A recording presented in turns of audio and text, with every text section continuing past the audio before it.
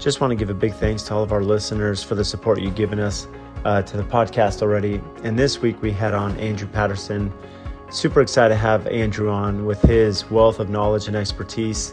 He shared some great insight about marketing, but also about how to run a company efficiently and what he's done to grow that business. Most of us look from afar and think that, that growth happens overnight.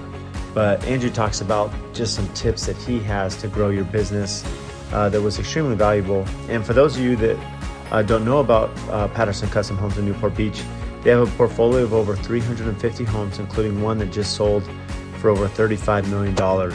And to be honest, if you aren't following them, you need to go check them out, Patterson Custom Homes, and see some of the incredible work they're doing. So definitely enjoy this episode with Andrew. Welcome to the AT Construction Podcast. I am Brad Levitt, and today we have Andrew Patterson, president of Patterson Custom Homes. Welcome, Andrew. Thanks, Brad. Good to be here. Yeah, we're excited to have you. So for those of you who've been following Patterson Custom Homes, it's funny. I've been a little Instagram fan of them for quite some time. And this past January at the Builder Show, I was actually able to meet Andrew in person. And I was able to meet Brad in person. Well, I'll say, Andrew, you've had a big impact. And, you guys have really done a great job with your social media. You guys have done a great job with branding. You're building in one of the most difficult and expensive parts of the country. So let me ask you this, Andrew. How has social media changed your business? Well, it all started probably about, I want to say about 8 years ago, when my wife was pushing me about this Instagram platform. Oh, Instagram this, Instagram that. I was like, I don't know, it's just for kids, whatever. But then she started showing me a lot of the interior designers that I work with, their feeds, their posts, whatever. And she convinced me to start a Patterson Custom Homes page. But she was also very explicit in how that all works. I don't understand how the process worked. Where there's basically there's two people. There's basically reposters and influencers, and there's source posters. So we are a source poster, which means that we only will ever post on Instagram work that we ourselves have done. So there's nothing on our feed that isn't a Patterson built house or a Patterson custom home sort of a event or whatever we've done that we're trying to show people. Then there's the people who take those pictures and then are influencers and say, oh, I'm gonna, I like this brass. Look at this beautiful thing. And then they get all these likes, whatever. And then that sort of turns into this big, movement of now everyone loves these brass fixtures.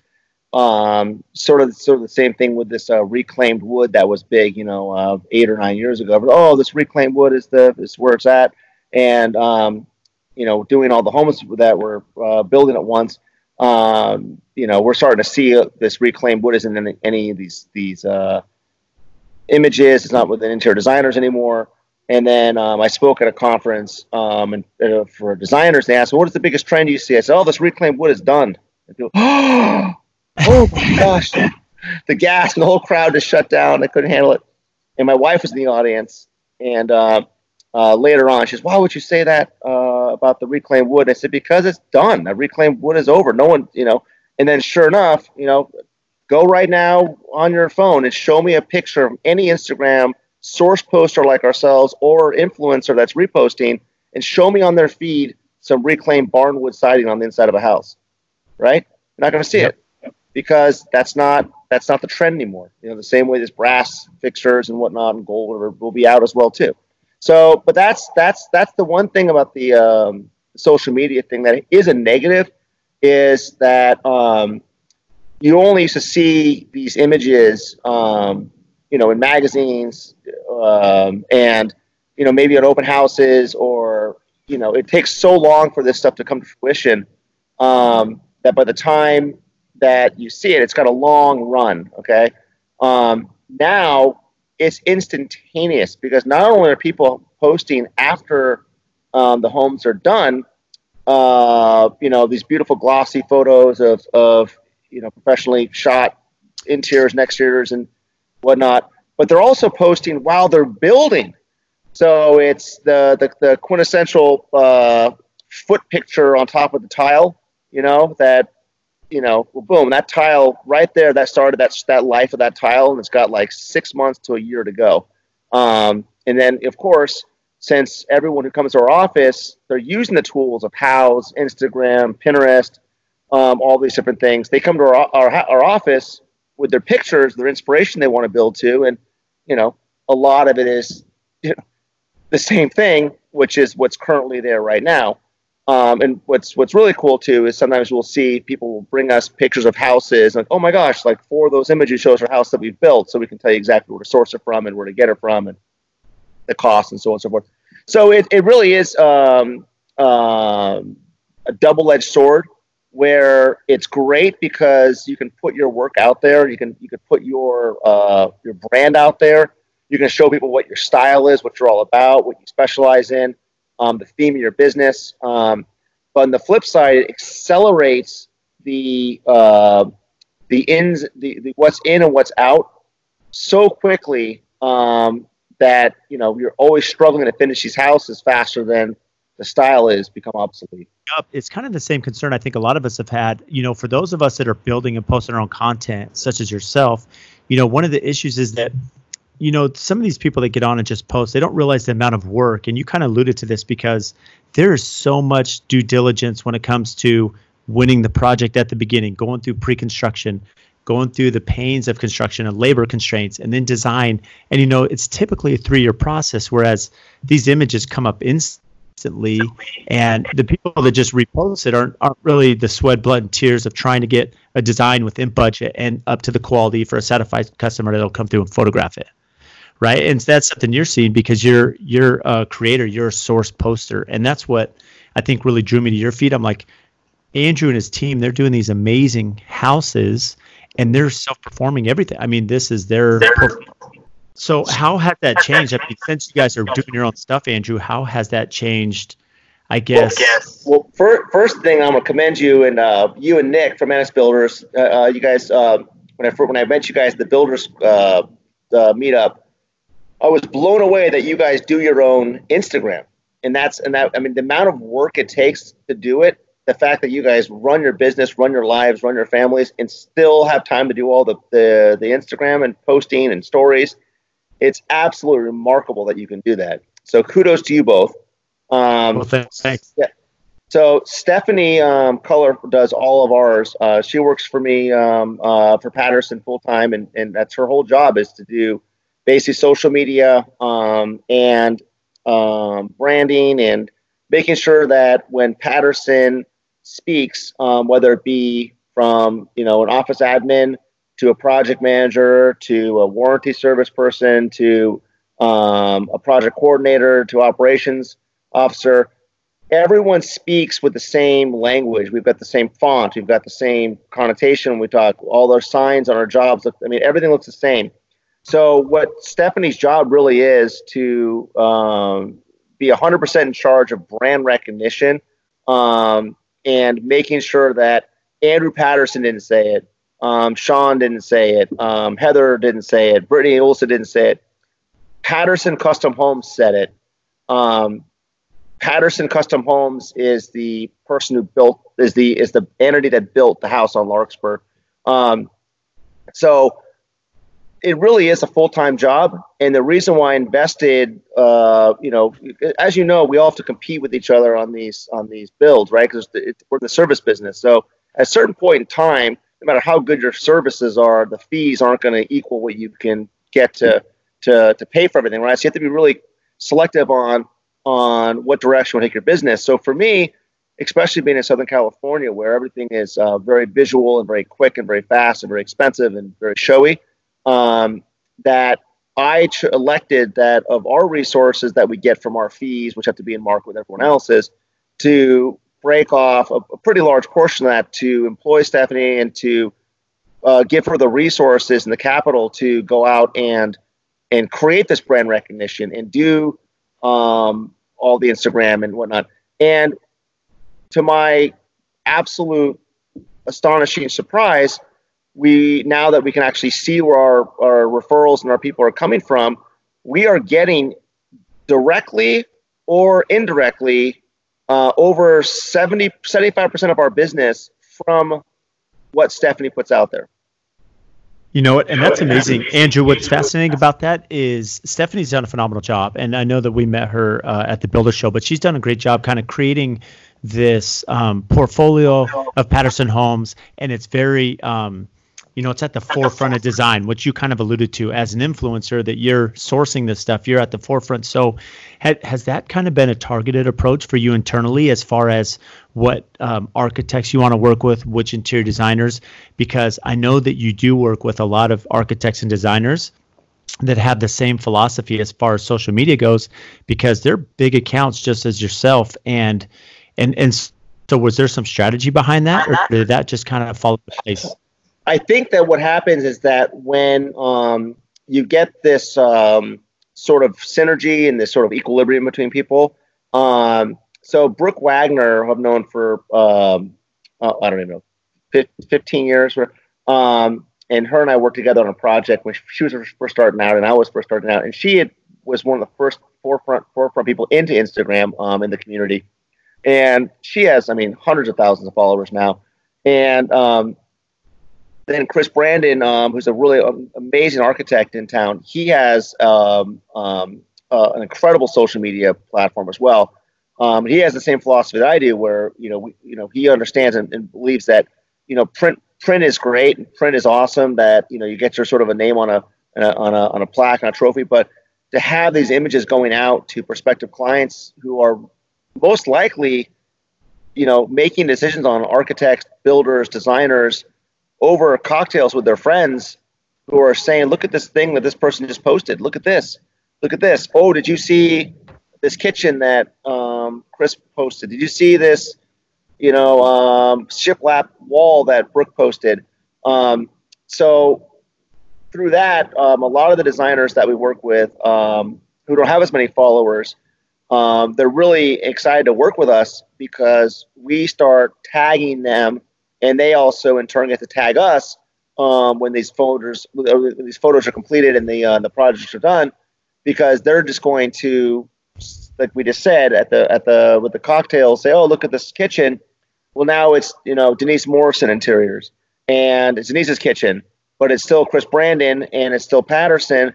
But now she has the audience of people saying, wow, that's fresh and exciting. I see all of Chris's stuff and Andrew's stuff. I've never seen like this style of kitchen or this style of what she's done. And DM Interiors, boom, I'll follow them. And next thing you know, Denise has got another follower. Now she goes from 40,000 to 40,001. And it just, the whole thing snowballs and keeps going. But Stephanie's the one that really taught me that, of how that whole equilibrium and sharing of images and bringing people on and collaboration works. Well, what you've alluded to, there is a big synergy that you see from social media, right? And so you brought up Brooke Wagner. I believe Brooke, she's very similar in your mindset, right? If I'm not mistaken, she only posts her own work. Correct. And Brandon Architects, I think, is the same. I met a couple of them, as I mentioned to you, at the Wolf Sub-Zero Best Kitchen, in California. But what's interesting is that, that strategy, that synergy that's built where you're kind of co-branding each other and building this reputation, for you, that's very, very seasoned, and we'll get into your experience a little bit later, but, you have a lot of construction knowledge, you have a lot of understanding of the industry and the relationship and how to negotiate and build this. And so you've kind of built this brand. But for a new contractor that's starting out, or a new designer or a new architect, how could they get in to that wheelhouse of that network of an architect, builder, designer? What would you recommend for them, that's just starting out? I get asked that question a lot. So a lot of people come to me and say, well, how did you do it? How did you this? And I said, there is no real pinpoint or way that direction or path that I walk down. I kind of just look around sometimes and just say, wow, this is, I'm here, but I don't really understand how I got here, other than the fact that, I had no construction custom home experience whatsoever. I just drove down to Southern California after the .com blew up, and I was doing commercial construction up the Bay Area. But I didn't have any knowledge of anything whatsoever, and I just drove down, didn't know a single person. And I just thought, hey, I'm going to go to Southern California, and I've never been there before. I'm from the Bay Area. There were to Disneyland once when I was a kid, and just started an article in the Wedge about a surfer magazine about the Wedge, and I said, hey, I'm gonna go check this place Newport out and surf and just take 6 months off. Then in the span of it, I just ended up remodeling this interior condo, and then a guy I remodeled this sort of triplex thing, just messing around. Then a guy said, "Oh, you want to build these houses for me?" I said, "I'm not feeling that." But I ended up, doing these houses, and then I went to the city, but no one would talk to me because I wasn't like one of the big guys. I was only 27 years old, or I don't remember, but no one at the city would talk to me. No designers would talk to me. No tradesmen would talk to me. So I ended up doing the best, and that's the kind of sort of segue and advice I would give is finding the people that were in the same boat as me. Okay, don't go to knock on the door of Chris Brandon, of Eric Olson, of EBTA, or these big architects in town. Don't knock on their door and say, "Oh, can I please have your plans? I want to bid them." They're going to say, "Beat it, kid. Beat it." Right. So what they need to do is they need to focus. What I did is, everyone's outside the door and you're all kind of shut out. Well, guess what? You're in company of other people who are shut out too. So there are designers that are shut out. There are, architects that are just starting out. And that's what I did is I basically sort of latched on to anyone that would talk to me, and they became, my tradesmen. Like a perfect example is a large foundation contractor in town is a guy named Cliff Archwald, is ICD Construction. He's one of the biggest foundation contractors in town. But after my 4th, 5th, 6th house, 7th house, when I was starting to get some momentum, I don't know, like 15 years, 20 years ago, I don't even know. I just drove by one of these job sites and I saw this big behemoth-looking guy, big like an Icelandic-looking guy, big massive hands, and out there in the trenches, like just smashing these form boards together and all sweaty, and and I said, wow, man, are you doing foundations? The guy walked to my car and said, yeah, I do foundations. This is me and my 3 guys, and we're knock these out. And he did a couple foundations for me. Next thing you know, he gets a concrete pump. Next thing you know, he's got another 10 guys working for him. Now he's doing all the foundations in town for everyone. And he's got, 100 employees and, fleet of trucks. And it's an incredible success story. But, if I have a problem, I have an issue, I'm going to call him and he'll remember, hey, he was in the trench that day when I drove up and I had nothing. He had nothing. And there's that camaraderie that we can always, count on. But you can't just knock on someone's door and say, hey, I want a piece of this. Unfortunately, there is no doorway into the river, the stream. There's no doorway you walk in to jump into it.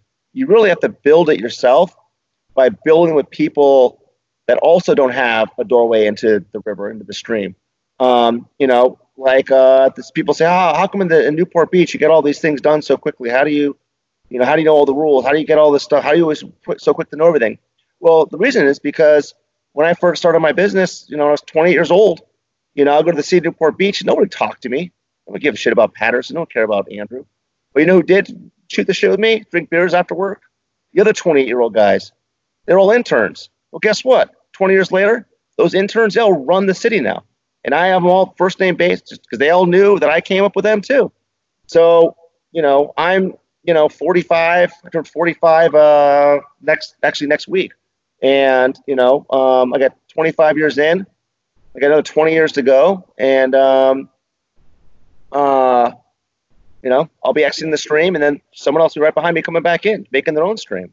Yeah, and the relationships that your team's making with other people that are out there, they're going to end up building each other too. Because you brought up some amazing points that I wrote down too, Andrew, is that what's funny is most people from afar are looking at this thinking that, Rome's built overnight, right? They look at Patterson, they're like, I want to be that person, but they don't realize the years of relationship and work and blood, sweat, and tears that go into it. And I can relate to that because when I started, I wanted to work with some of these big name architects, and being a younger guy, like such as yourself when you started your company, it doesn't happen. They wouldn't respond to my email or phone call. And it's very similar where you said, take a different strategy, start building a network with younger professionals, designers, architects, or, interns at the city and the trades as subcontractors, because in essence, not only are you going to start building your brands together to eventually, where a couple years down the road, you may get a signature project, and then you can bring in that architect, right, and bring value and say, hey, I got something for you, and then you can build that relationship. But, you talk about loyalty, and it's funny how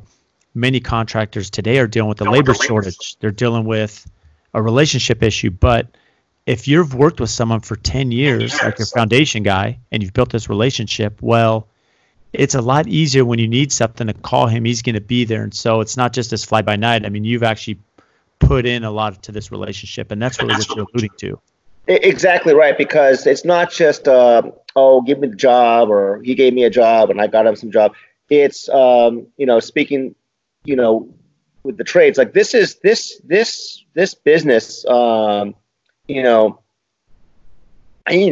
I mean, Stephanie does a great job of putting the gloss on it, but it's a shit show. I mean, you know that. It is, man. You know that. Oh my gosh. Every single day, it's not like, you have this beautiful, organization of all these people and manuals and tasks and operations and order of this and stuff.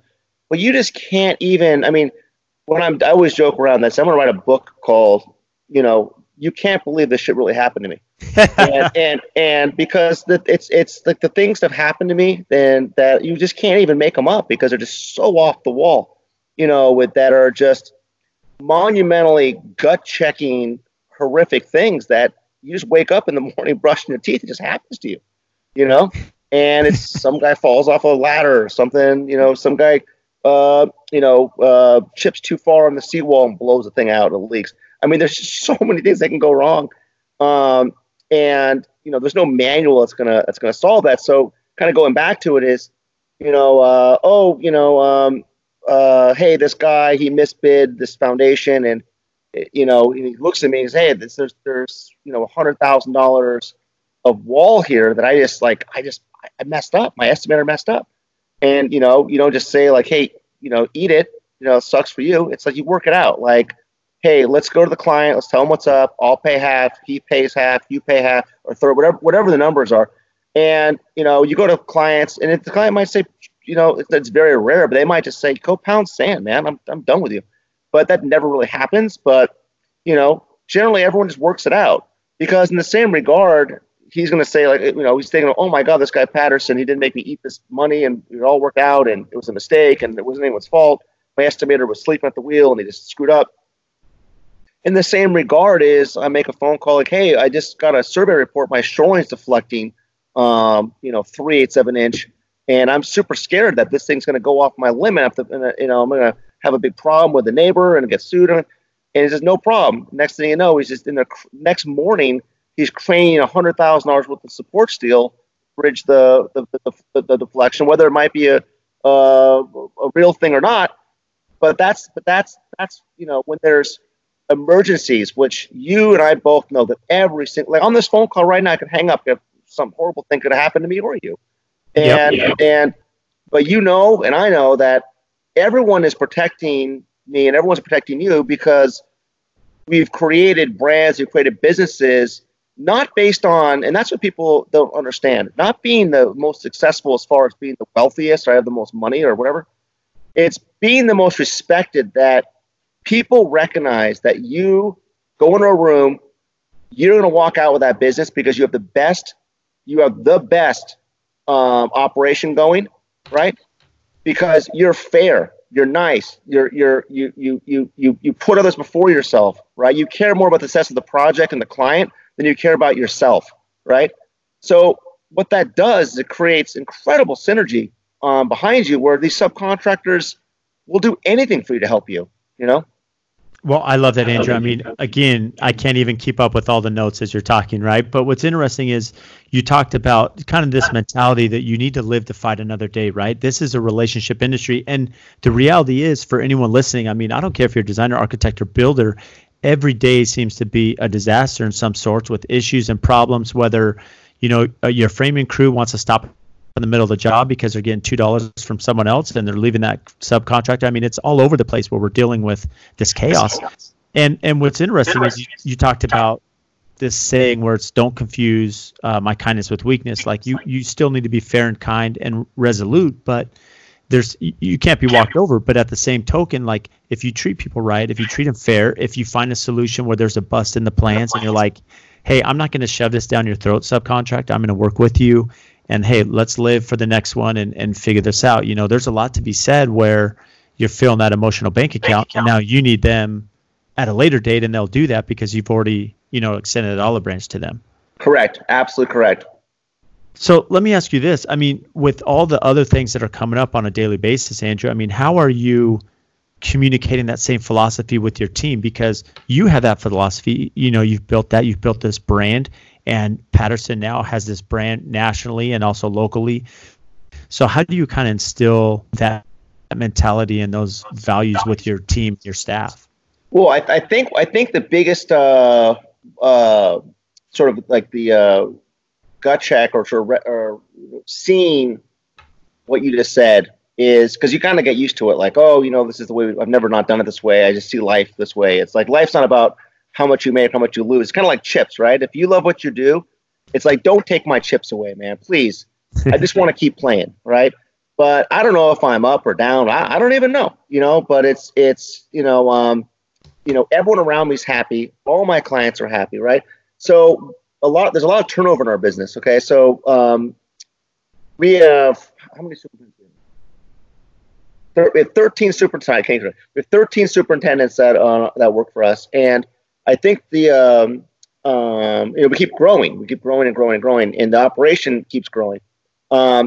So what happens is these superintendents come over, work for different companies. They come over and they're just mind is blown. They said, I just can't believe like you would just roll over on that. And I said, yeah, I mean, would someone else fight this? And he goes, oh my God, my past employer, he would never let that slide, and he wouldn't pay for this or do that. And the amount of organization you guys have versus where I'm coming from. And it's so that's sort of the best way of sort of instilling or sort of seeing the fruits of the labor of the process we created, right? By seeing other people that are coming in from somewhere else, saying like kind of like their eyes are like they're seeing fire for the first time, right? So on the internal side, where the decisions are pretty much made, there's myself, and then below me I have an operations officer named Heather, and then there's Brittany is basically on the sort of the real estate side of things. She's also doing all the bringing new clients in, processing them, then also doing our aftercare program. And there's Lisa, our controller. So like our controller, like if something comes in and it's like she can look at what the it's I don't know $2,000 for some sort of a we call it a PC cost, which means it's Patterson cost. It's not billable to the client. Yep. And she looks at it. No, it doesn't even get to me. Just like, oh, Andrew would process this. I mean, I get to see it at the end of every month of kind of like where it was like, oh my gosh, like what the hell happened this month? And I can see like, oh yeah, that's fine. It's very rare out of, maybe 50 PC costs for the month that are, I don't know, 100 grand, whatever, that I don't bat an eye to any of them. Even if I do, it's kind of more of a question like, oh my gosh, like how the hell that possibly happened? Like more of like a joke, Yeah. And when clients call and they ask, I want to do this, I want to do that. The office is, it's not really like a staff. It's more of like it's not even a team. It's a family, right? Because I've been around these people. It's we're together every single second of the day for, going on some of my people like 10, 12 years, right? And they all see me on a daily basis, and they know not how I'm gonna react to something, but how I generally live my life and the philosophy that I have living my life, where I don't count the pennies, man. I don't even count the dollars. I count the happiness, right? That's what the most important thing is.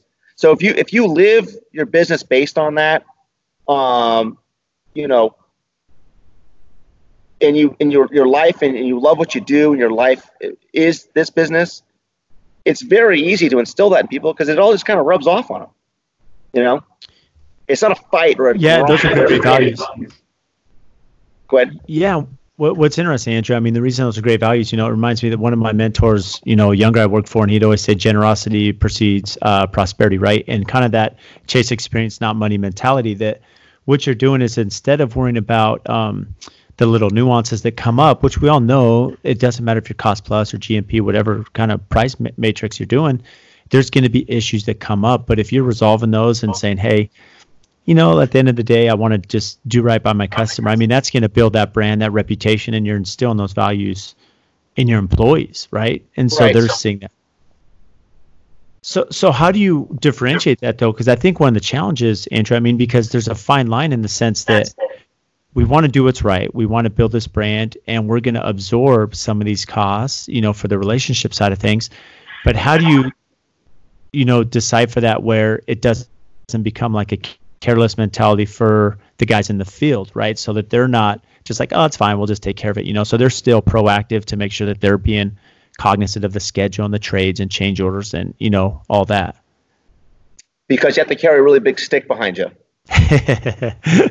and what it is that people have to know, not necessarily and that's from the very, very top, is that it's okay to make someone happy and it's okay to do the right thing.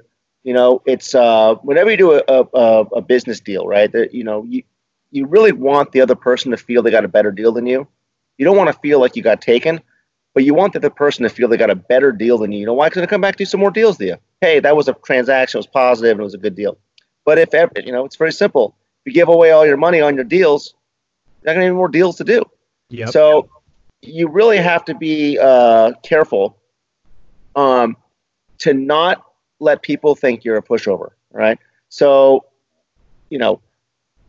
it's a big struggle to be easy, but also be fair, but also know that no one's going to walk over me. And if someone I feel is taking advantage, or I feel that something is not above board, it gets pretty gnarly, because, I can flip on someone in about 2 seconds. If I feel disrespected, or I feel that someone is, not a genuinely good person, it can flip really, really quickly. Yeah, well, it's important to have those values. It's important to have a backbone, if you will, where you're standing up for what's right. There's no one wants to be taken advantage of, and you're going to do what's right for the customer. And one thing, kind of as you were speaking about this, one thing that we've done is at times we'll do these what are called like $0 change orders. So where there's an issue that comes up or an oversight or something we're going to cover, just to continue to show the customer that, hey, we're doing a good job and we're working with you on this, is that at the end of the day, they may have a bunch of $0 change orders that's zeroed out by AFT, right? An AFT cost. And so the customer still sees what the cost of that issue or oversight or problem was, but we're just absorbing it. And so it just kind of builds that, that reputation through the end where they're like, I see how much that Brad and his team did. And that really helps diffuse, like if something comes up, which it normally does, right? Right. So that's exactly right. So that's exactly. So our PC costs are shown to the clients, and it's basically a deduction of fee, right? So we charge a percentage of cost. That's how we do it. And so we don't charge a monthly fee. We just charge one straight percentage for everything. And so that bottom line item, I tell the clients like, hey, I don't have some sort of a monthly fee that's gonna, for some supervisor or whatever. It's all one number. So the faster we get this house done, the more theoretically we're going to make. But, because our overhead's fixed and the longer we're here, the more we're spending. The more it costs, yep. Exactly. So when a mistake happens, or we call it a PC cost, or, just something that's outside the realm of like, we should have caught it, but we didn't, whatever. I just bought $40,000 worth of some sort of a tile because it was supposed to be non-skid and my document was wrong. I'm not even sure how that all went down, but the client can see that, and they can see the fact that, here's the, because we're an open book contractor, so they see all the invoice of the project. They can see everything. Mm-hmm. So they go, oh gosh, well, this project didn't cost, $5 million.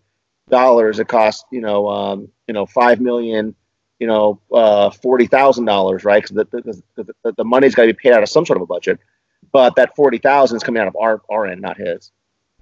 So let me ask you this, because we talked about this in Vegas, Andrew, is that predominantly your market is an open book cost plus there in Southern California, correct? Well, that's how we do it. It's not the norm.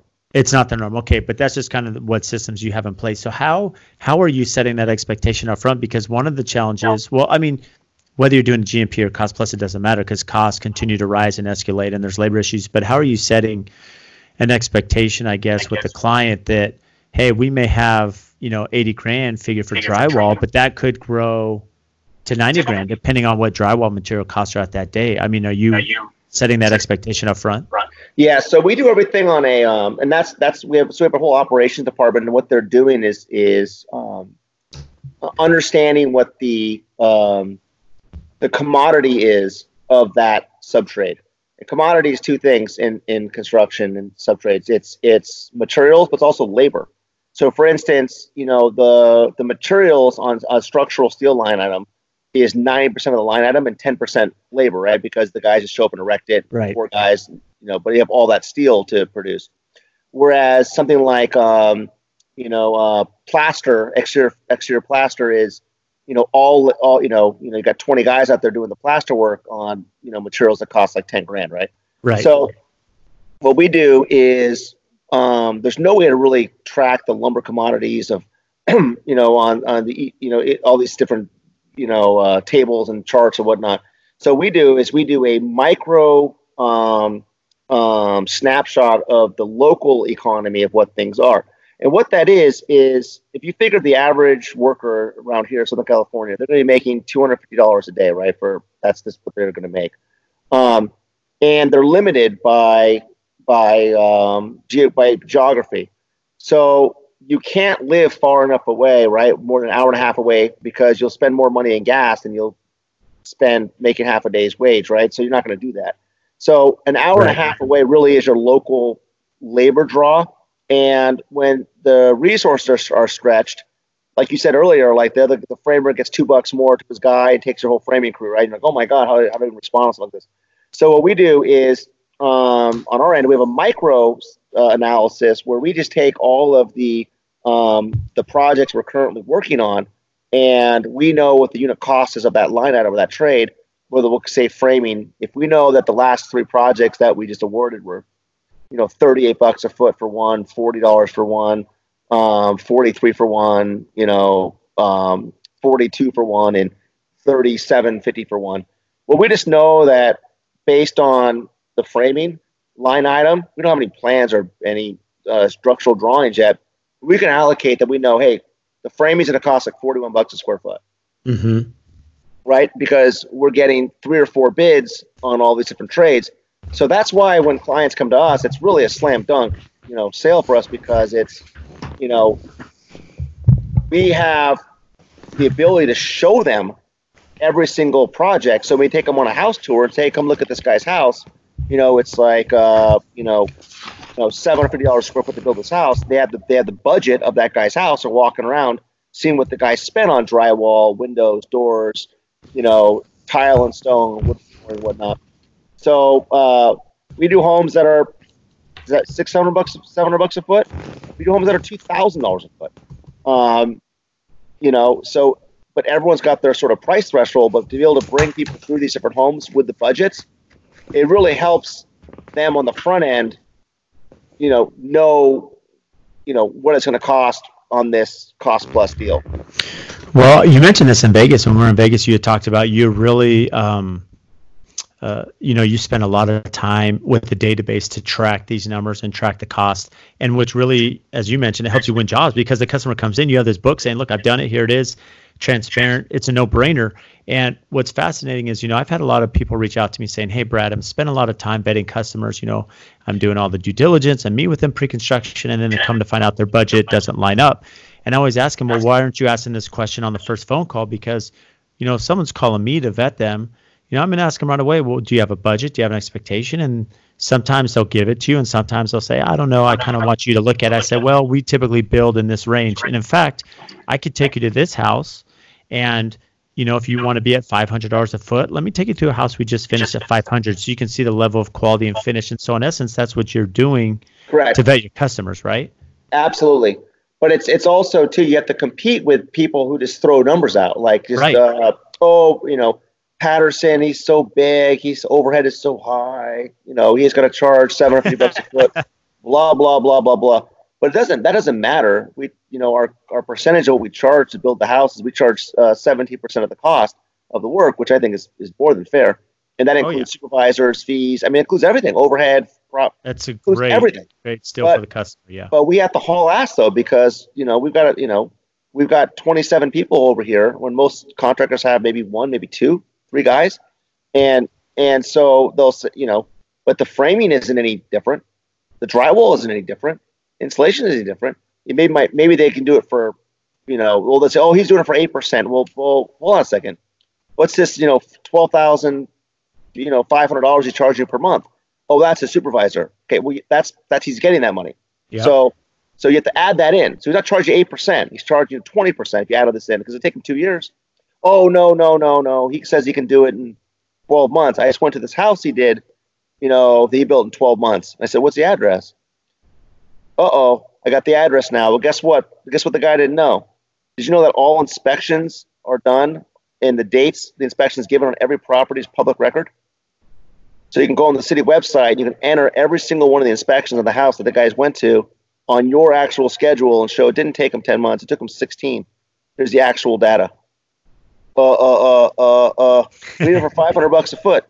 That's fine. Maybe it took a little longer, blah, blah, blah. He'll do it for $500 a foot. That's great.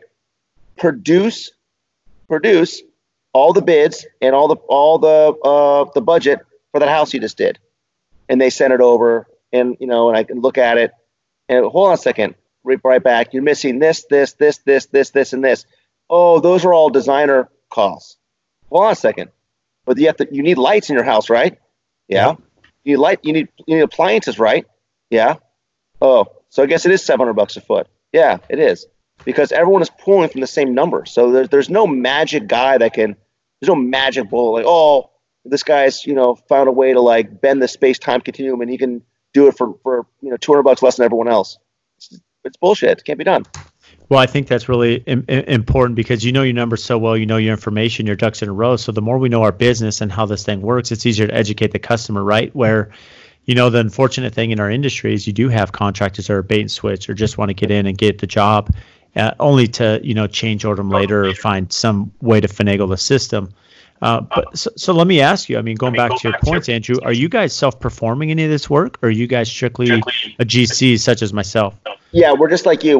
So there's no way in California with the workman's comp to self-perform, because if we do any carpentry work or anything like that, or any workman, like any type of work, we all bump up to that higher it's like a carpentry foreman, whatever status, and our comp rate.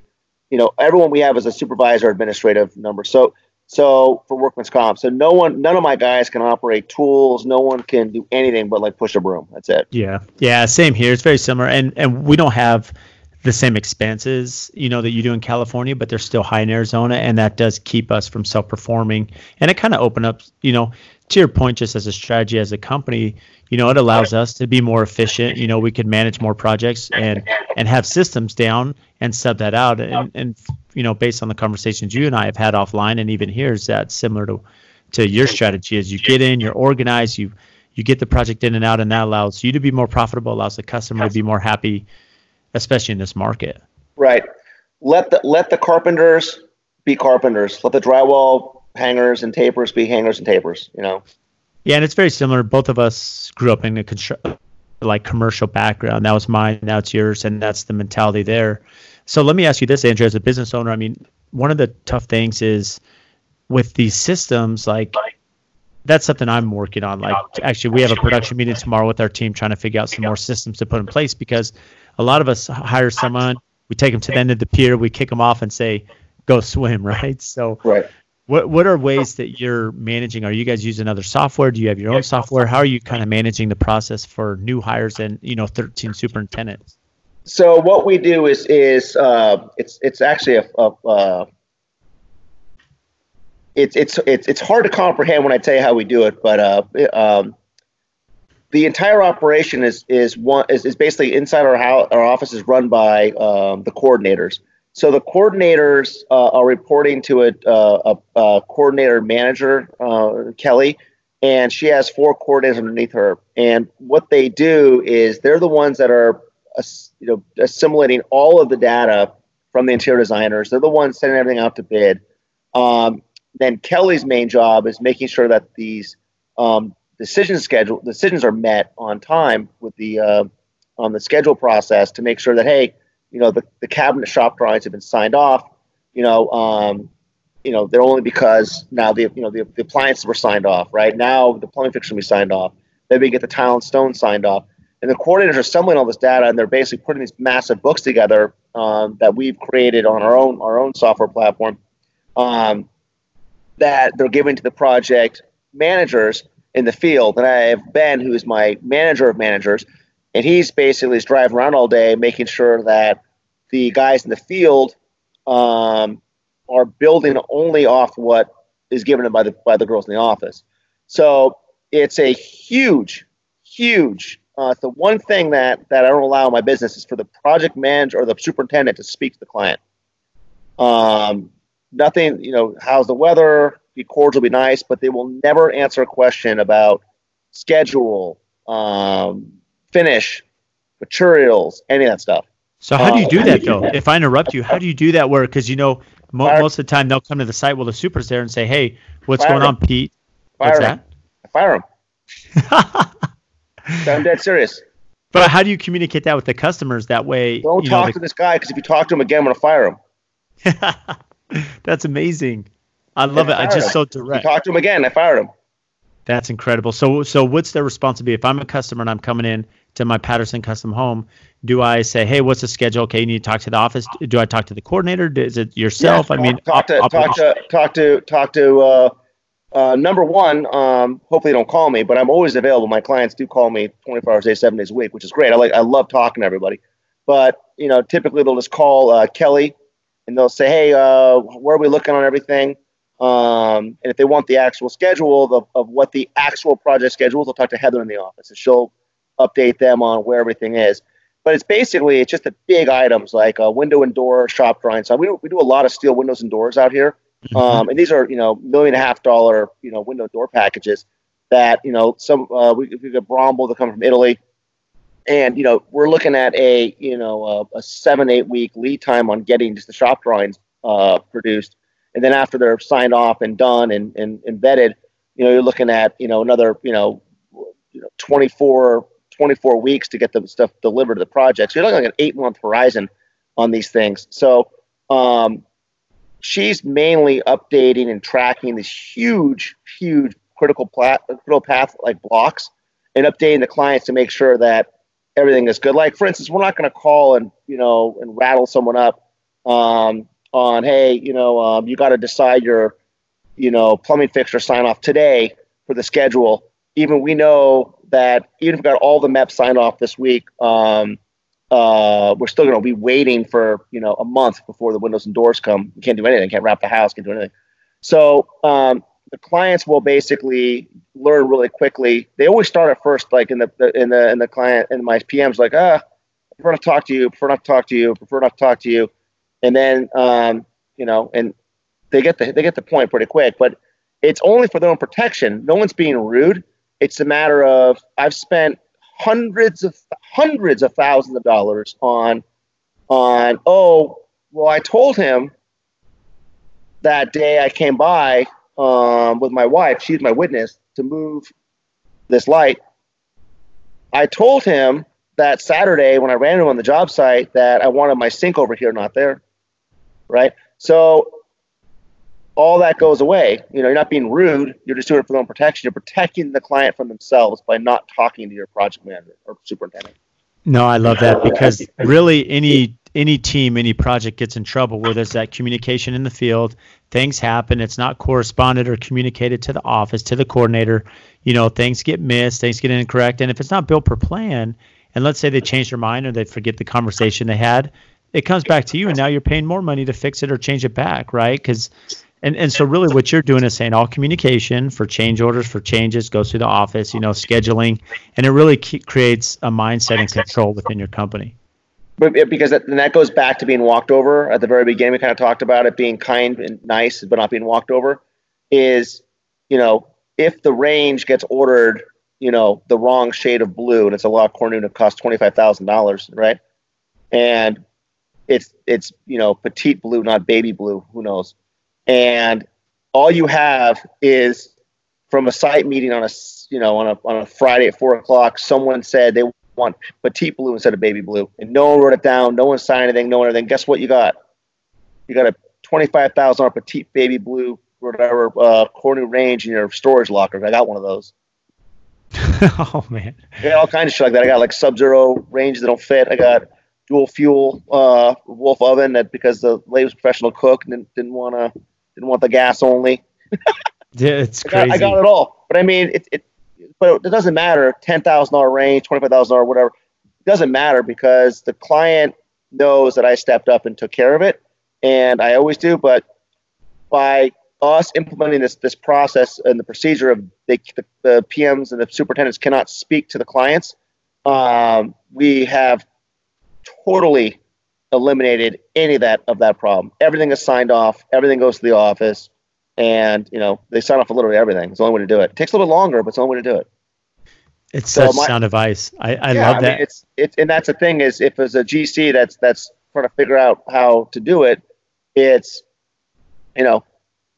you got two choices. You got path A or path B. Remember those books when we were a kid? How old are you, Brad? 39. 39. Okay, I'm 40. Remember those books when we were kids and like you had to read the alternate ending? Like it said, you read this mystery book. Like go to page 27 to have the adventure ending. Yeah. Go to page 46 to have the scary ending. Right. You're on a path as a GC, right? You had path A or path B. The market is the fees. We're all only going to be able to make as much as the market is going to allow us to make in our fees. So how are you going to allocate it? Do you want to path A, keep all that money, hope nothing goes wrong, or B, break off, 60 grand, 70 grand, 80 grand, whatever it is, and hire someone that's going to just process those decisions, right? And process and manage the decisions.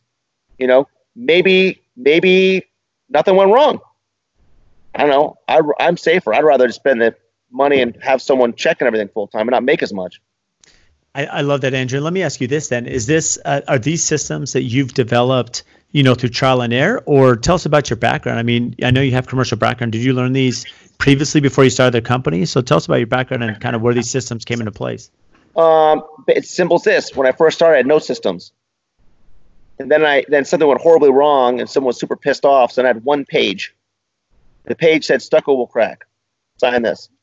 Right? You had one of those before? Oh, yeah. I had no idea this plaster will crack. What is that all about? This has to all be redone.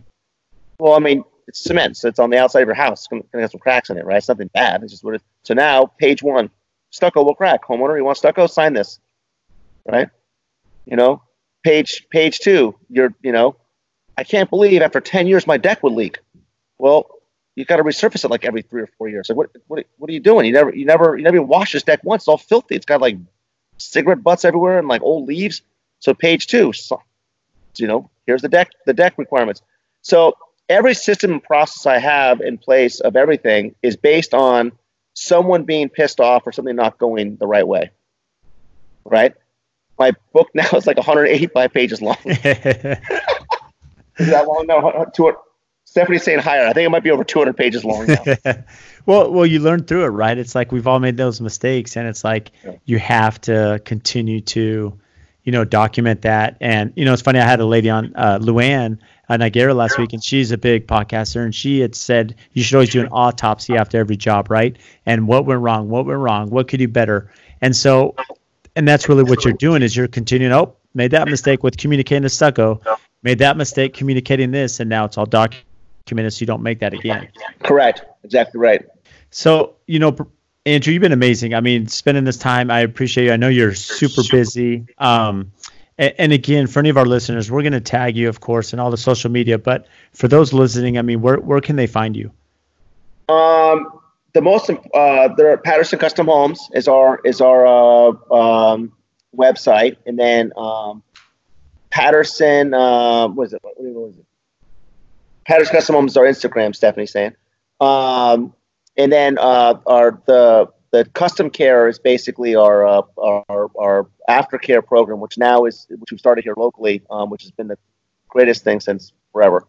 That's been mind blowing as far as business goes. That custom care, it's custom care technology. I'm not sure it's customcareprogram.com. So that's our Perfect. service. We talked about the builder show that we're actually now going to start. Yep. It's available now to any home builder that wants the care program that we've been doing the aftercare. So I will just put this as a little plug in. I know the listeners can ask for this, so I'd love to schedule you, Andrew, to do a follow-up episode, and we'll do one on the customer care, because I know there was so much to cover in this conversation, and there's so many topics we want to cover. So we'll bring you on again and kind of get into that program. Yeah, and that's if you had to ask me what the number one thing that's ever happened business-wise that's basically put us atop of every other builder locally and why we're just winning work is the aftercare.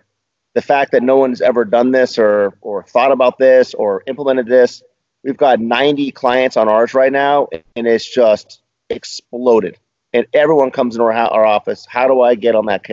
How do I get on the custom care program?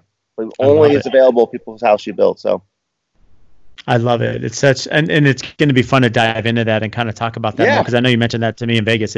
I mean, such a great idea. Great. But Andrew, thank you so much for making time again. We're going to tag you. We'll have everything there for our listeners to find you.